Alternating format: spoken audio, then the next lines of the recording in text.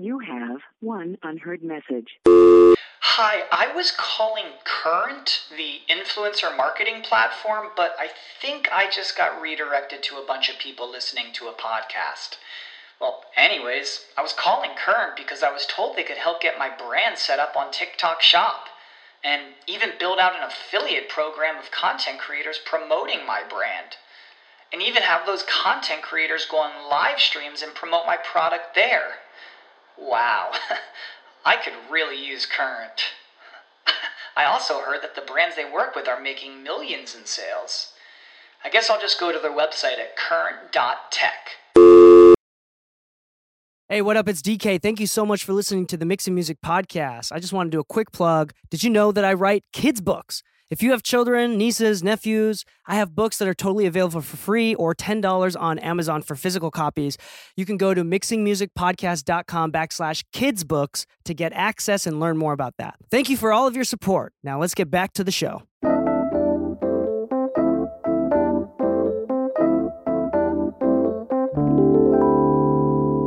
One, two, three. Hello and welcome back to the Mixing Music Podcast. I'm your host, DK, and with me, as always, the very handsome, the very lovely, the very special, Loud Lou. Hey, I can be loud now. No, not teasing. But today we're kind of planning to film a couple episodes. And this first episode, we wanted to film and talk about, that's right, we're filming it. We're on YouTube. You can find us on YouTube. But we wanted to talk about mixing and specifically the number one advice that we can give everybody and to help them improve their mixes. But before we talk about that, can we talk about your week? How has your week been? It's been fun, you know. So I think we did almost 7 sessions in 4 days. 2 of which were Atlantic sessions with this artist. She goes by Juicy Fruit. Apparently she actually was one of the writers and artists behind the soundtrack for that movie. What is it called? Birds of Prey. Oh.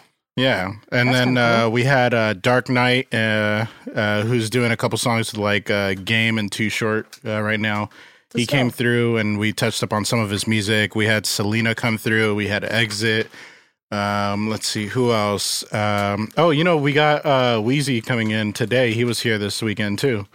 But you know, it's been a pretty busy week, but it's all usually in the weekends. But outside of that, just spending time with Anna during the day while we do sessions at night.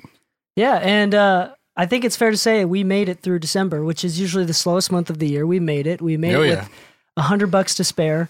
We barely made it through the month. No rent out of pocket, and it's been awesome. It felt really good. It was our lowest month. It was our slowest month, but it was our most satisfying month, I would say. Oh yeah, because everything came in at the 11th hour. We're eating some Lunchables as we eating some pizza Lunchables as we do this. We're such adults.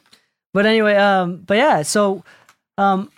Again, I guess this is our time to say, if you want to, I updated the website today for the studio. Yeah. In the Mix Studios. We got new photos. We got the new B room. There you go. The B room is ready. The A room is ready. We got new pictures. We got a video. I kind of just like re-updated the website. We finally hired a salesperson. I don't know if sales is the right word, but like studio management. He's more like studio booking manager. Studio booking manager, marketing, and sales kind of help. Shout out to Kevin. Thank you, Kevin. And we got a lot of things in the way. We've already started finishing up the samples, so we're ready to start giving away and selling samples. We might even open up a studio BeatStars and have some beats for artists and everything. We got a lot of stuff in the way. Oh, actually, I actually started the process. I'm creating an OnlyFans. I think that's a little bit different service, but actually, I mean, I'm going to do some tutorials in it. It's just going to be tasteful. Got it. So not naked stuff. No, actual like Patreon type stuff. She said no. I tried. She did not go for it. I'm impressed that you tried. I did. I don't have the guts for that stuff. We even went outfit shopping. Ooh, like sexy outfits? None of them fit. I think this is a great start of the podcast. So let's go right into the topic of today, which is what is the number one most helpful tip that we could give to every mix engineer, beginner, advanced, everything in between, to producers? What is the number one most important thing to remember when mixing or producing or even writing a song? Cover your ears. No, that is and not. Mute the speakers. Turn off the mic and walk out the room. No, my gosh, that is definitely not it. No, I think the number one thing is very important, and I keep dragging this on. I'm not going to say it quite yet, but I want to share a story. Actually, this is a combination of a lot of stories. This is a very typical thing that happens. People DM me or email us or whatever. They get in contact with us either via social media or because of the podcast or whatever. And they always ask me, DK, can you give me feedback on a mix? And I listen to the mix, and yeah, sure, there's some specific things that I could say, but the number one most important thing that I want everybody to understand, and this is one of those things that you can't really understand unless you just practice and do it, and that is to use your heart and to mix emotionally. Oh, yeah. And I would say that I think you'd agree with me. Balanced mixes are actually straight up boring, and they're very flat. Like flat balanced mixes are very boring, very, very not fun. It's mixes that are very emotional, and things are a little bit not normal, and they're very confident sounding. Do you know what I'm saying? Yeah. Like they're very confident sounding. They're very emotional mixes. The kick drums are hard, like the drums are hitting hard, and the vocals are super loud. And it's not that about the techniques, but when I imagine a mixer getting all this stuff and making it sound really good, I feel like they were totally inspired. They knew where they wanted to go, and they weren't trying to figure out where it can go. They already knew where they wanted to go, and they used the techniques that they learned and mixed emotionally to get it where they knew that it can go. You know which kind of records always surprise me? You ever, so everybody always talks about, oh, the mix has to translate, but everybody seems to forget, does it translate emotionally? Like, realistically speaking, it's cool that it translates from speaker to speaker, but if it's a shitty mix, it doesn't matter if it translated. It's a shitty mix. If it doesn't sound like a good record, let's say sometimes, have you ever gotten this, like starting out, you would try mixing somebody's record. You're still kind of learning what you're doing, but they'd come back to you and be like, I really like the demo better.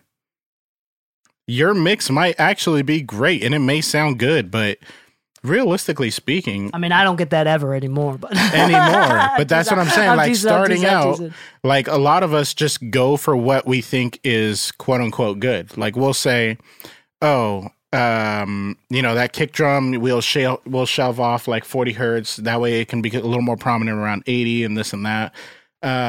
But it's already too technical in my opinion. Exactly. It's like, yo, how does it feel? Like just bring up the fader. If something's off, you're going to obviously clean it up, but what does it sound like together? Like forget all the analytical stuff, like, cause you can get somebody who just cut the demo. They felt great that day.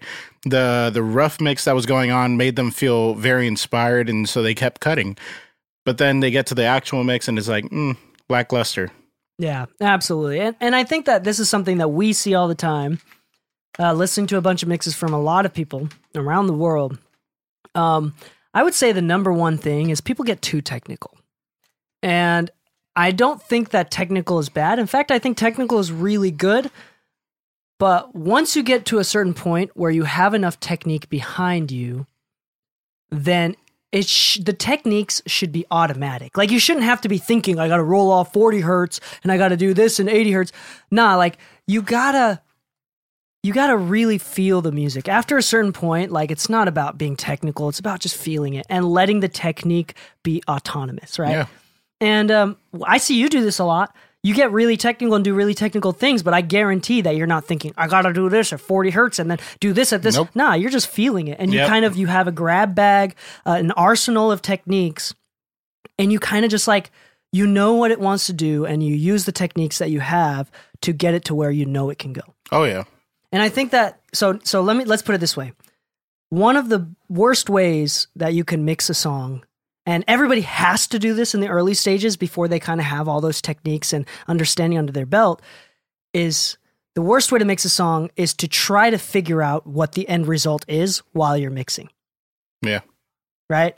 Like when you listen to a song, And if you're good enough at mixing, you're going to, in 5 seconds, you already know in your head what the end result is supposed to sound like, what you kind of want. You may not know exactly what you need to do. You may not realize and say, hey, let's turn up the kick drum. Hey, let's do this. Let's make this brighter. Let's make this darker. It may not come that way, but you kind of have a sense of like, ooh, I should do something like this. I really understand what the producer or artist is going for, and I know what to do, right? Or at least I know what to try with the end result already in mind. I think that's super duper important.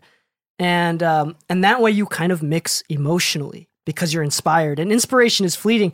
I always say, sorry, I'm talking a lot, but I always say that one of my secrets to why I mix so well, I have people that are always like impressed with the speed of my mixing. I do it really, really fast.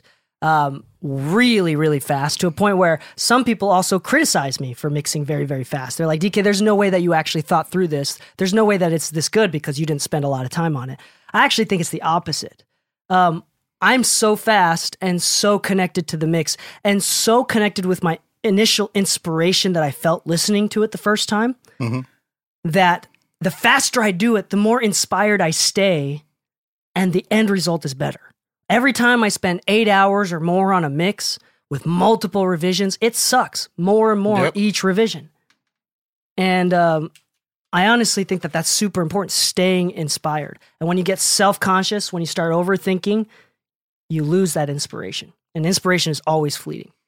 You know, I agree. I've said this before on the podcast, but I've actually had songs where I spent too much time on it, and then people will look at me as I delete that mix and then just start from scratch. I'm like, I don't even want to hear that one. That's not where it should have gone. That's not anywhere near what we should be doing with this mix. Like, I like the rough even more. But, well then. My bad. Damn, I got booted by DK. No, it was because we were both live on Instagram, and my voice was going into both phones, and people were complaining that they couldn't hear what was going on, so I just turned it on. Oh, got it. Well, Hi guys. I hope you can hear us now. I got the boot for y'all. But no, go on with what you were saying. Yeah, so like I'll actually take a mix and then just completely get rid of it if I don't like it. I've seen you do that a lot of times. Yeah, but then the end result tends to be like a faster mix. You know, it tends to be like, you know what, I overthought this one. It's just too much. It sounds good, but it's not what it should be. And that's the big thing. Like, a lot of people think just because it sounds good, it's a good mix. That's not true at all. Like, sometimes I tell people, like, yo, like, I took your mix that you had already, and all I did was clean it up because you had a great mix. It was a great balance. It just needed to be cleaned up. Like, sometimes mixing isn't like changing everything that they gave you. Some people I've seen where they take all faders and set it to 0, and then they raise them one by one until they get the sound. But then they forget to actually like take a moment and be like, oh, let me hear what they had. Let me hear what they were going for. That way I know how to express it even more. Amen. Maybe I can find where the emotion was lacking and really emphasize it. Can I even suggest, this may be a little bit blasphemous. Blasphemy. But can I suggest that it is not in anyone's best interest to turn all the faders down to 0 when you first get the mix. Even if you listen through it once, don't start it from 0. Blasphemy. Like I really do think, like, and dare I say, a lot of these YouTubers and a lot of these less professional mixers and some more professional mixers will say, please take off all your plugins and just send me the driest of dry stems. Mm-hmm. And they send it normalized, so none of the levels were exactly what they were. Mm-hmm. I think that's the exact opposite of what we want to do. As a mixer, I want the stems with their effects on it. Yes, I don't want the reverb built into the, like, printed with the vocal. I want the reverb as a bus, as an audio track. So that way I can manipulate the reverb alone, and, you know, when I compress the vocals, it doesn't bring out the reverb, et cetera, et cetera. But with all this, I would say, you got to respect the rough mix, but at the same time, you got to listen and hear the potential that they couldn't hear. Every artist, I really commend artists and creators and producers because they are the most headstrong people. It takes a lot of confidence and a lot of fighting with yourself to get to a point where you can release content on a regular basis. And like even us, like this is kind of hard for us. Yep. I know that we've been doing it for a couple of years, and like this is still kind of hard, and like I can't help but kind of be self-conscious sometimes. Oh yeah, I one of my biggest fears is actually getting an email back saying, "This is terrible. I want my money back." That's my biggest fear. It's never actually. I'm not going to say it's never happened. It's happened once before, and that was shocking enough for me to want to do say, if even it hasn't better. happened, then are you really an engineer? No. It's happened once before, like that bad, but. I'm not going to say it happens often enough at all. No, yeah, absolutely, you know what I mean? not. But Yeah, it happens that's the biggest fear, right? Like we're scared that people are not going to like our mix, which is natural because the reality is this.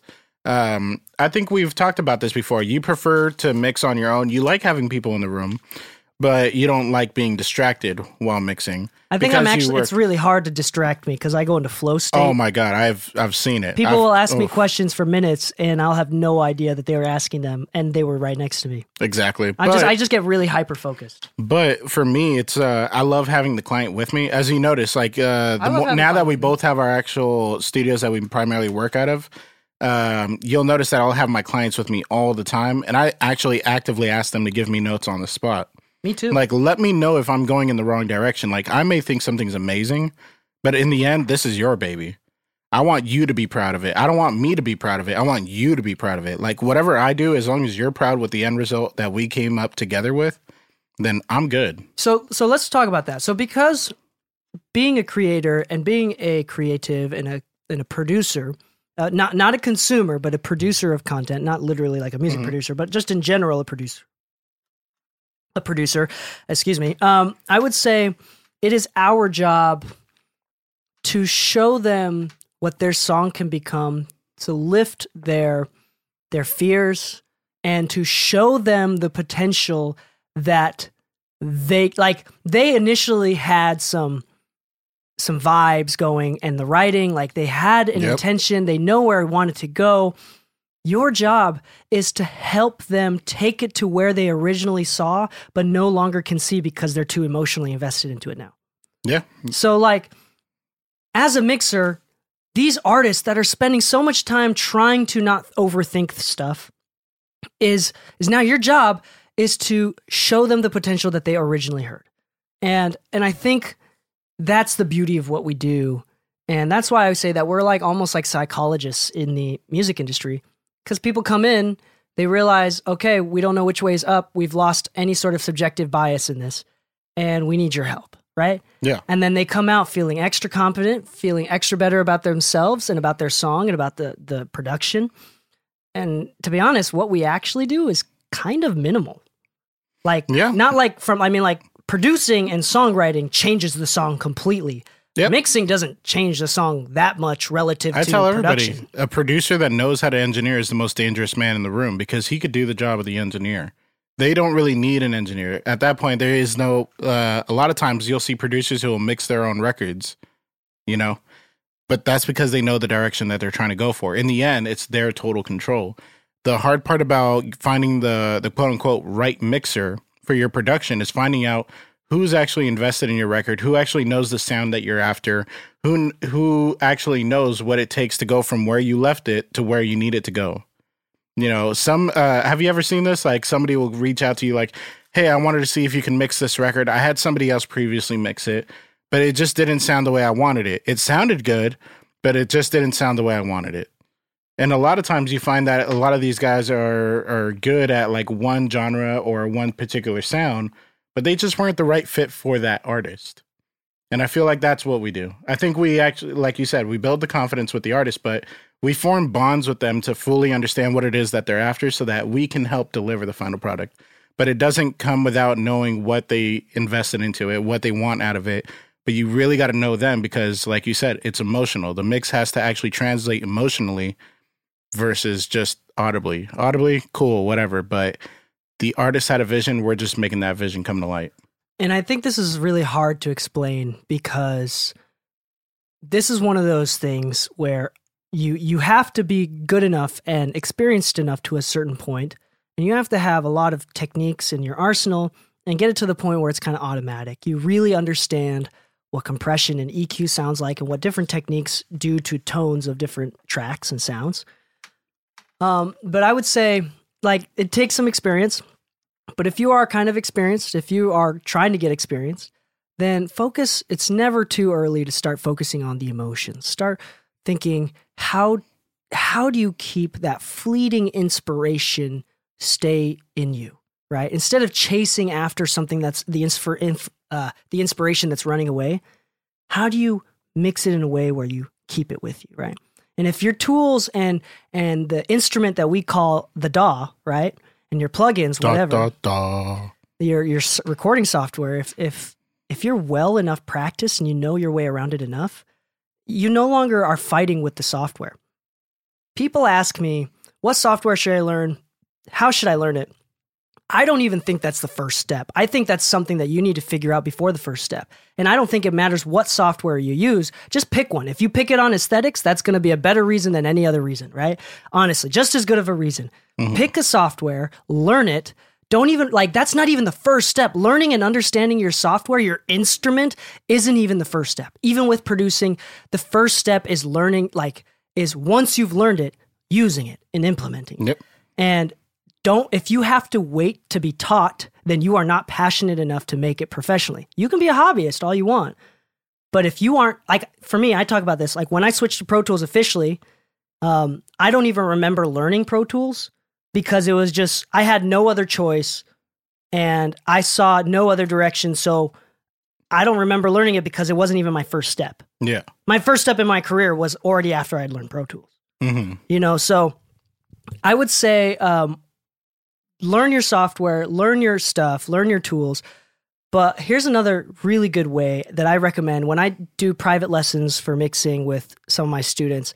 I give the same homework, especially the first few times, is try mixing a song from scratch in 30 minutes. At 30 minutes, set an alarm on your phone. At 30 minutes, stop and be watching the clock the entire time.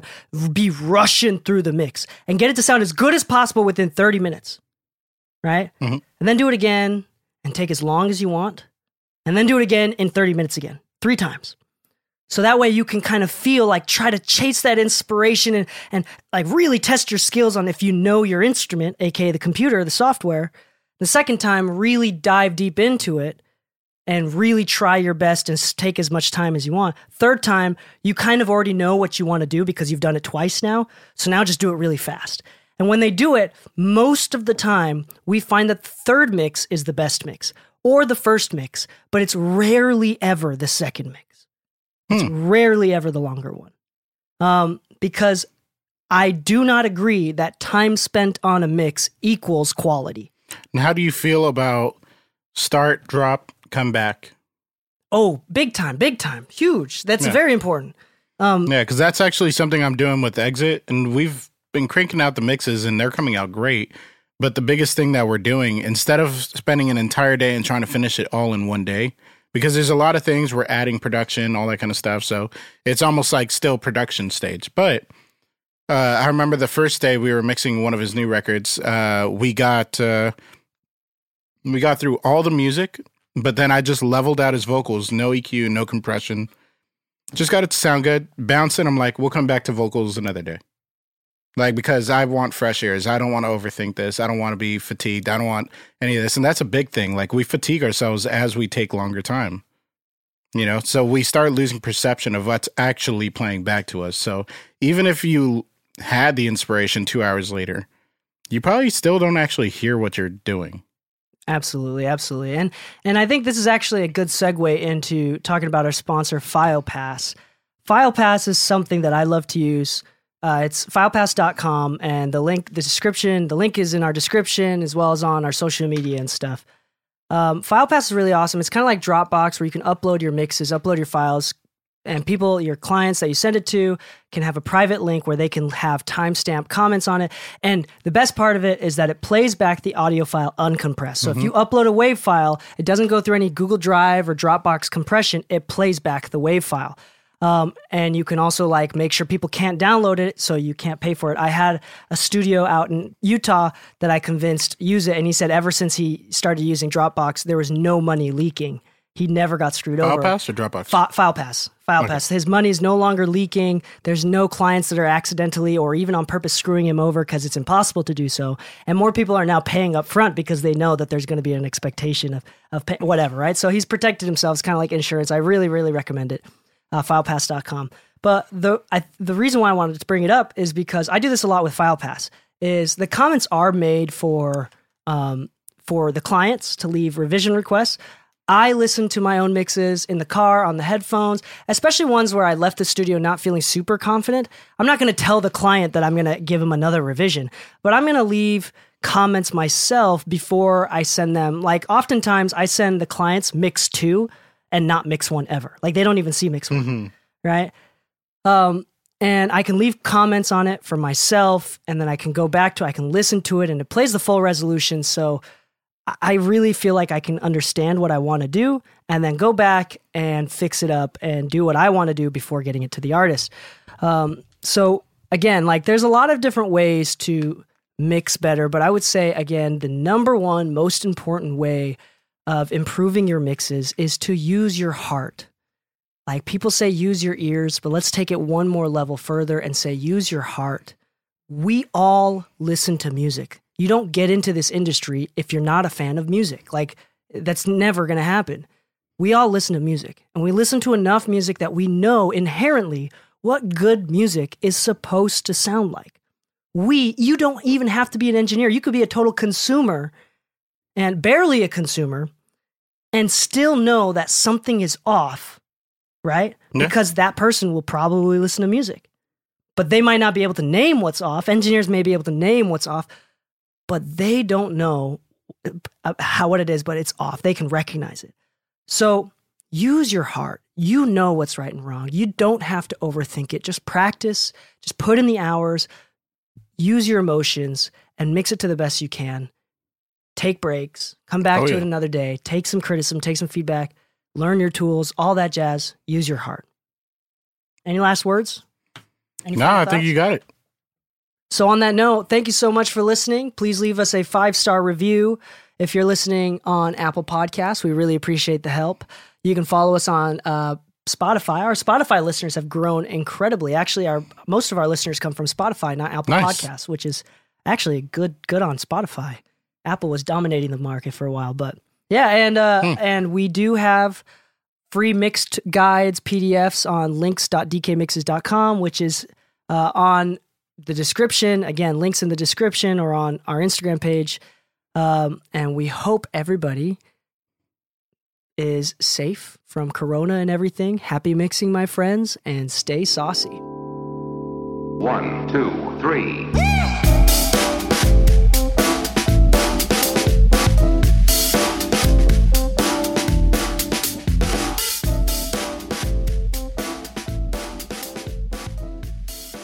If you'd like to take advantage of my free guides and online videos, please check out links.dkmixes.com. That's links.dekeimixes.com. Hey, what up? It's DK. Thank you so much for listening to the Mixing Music Podcast. I just want to do a quick plug. Did you know that I write kids' books? If you have children, nieces, nephews, I have books that are totally available for free or $10 on Amazon for physical copies. You can go to mixingmusicpodcast.com/kidsbooks to get access and learn more about that. Thank you for all of your support. Now let's get back to the show. When you need mealtime inspiration, it's worth shopping Kroger, where you'll find over 30,000 mouth-watering choices that excite your inner foodie. And no matter what tasty choice you make, you'll enjoy our everyday low prices, plus extra ways to save, like digital coupons worth over $600 each week. You can also save up to $1 off per gallon at the pump with fuel points. More savings and more inspiring flavors make shopping Kroger worth it every time. Kroger, fresh for everyone. Fuel restrictions apply. Ohio, ready for some quick mental health facts? Let's go. Nearly 2 million Ohioans live with a mental health condition. In the U.S., more than 50% of people will be diagnosed with a mental illness in their lifetime. Depression is a leading cause of disability worldwide. So why are some of us still stigmatizing people living with a mental health condition when we know all of this? Let's listen to the facts and beat the stigma. Ohio, challenge what you know about mental health at beatthestigma.org.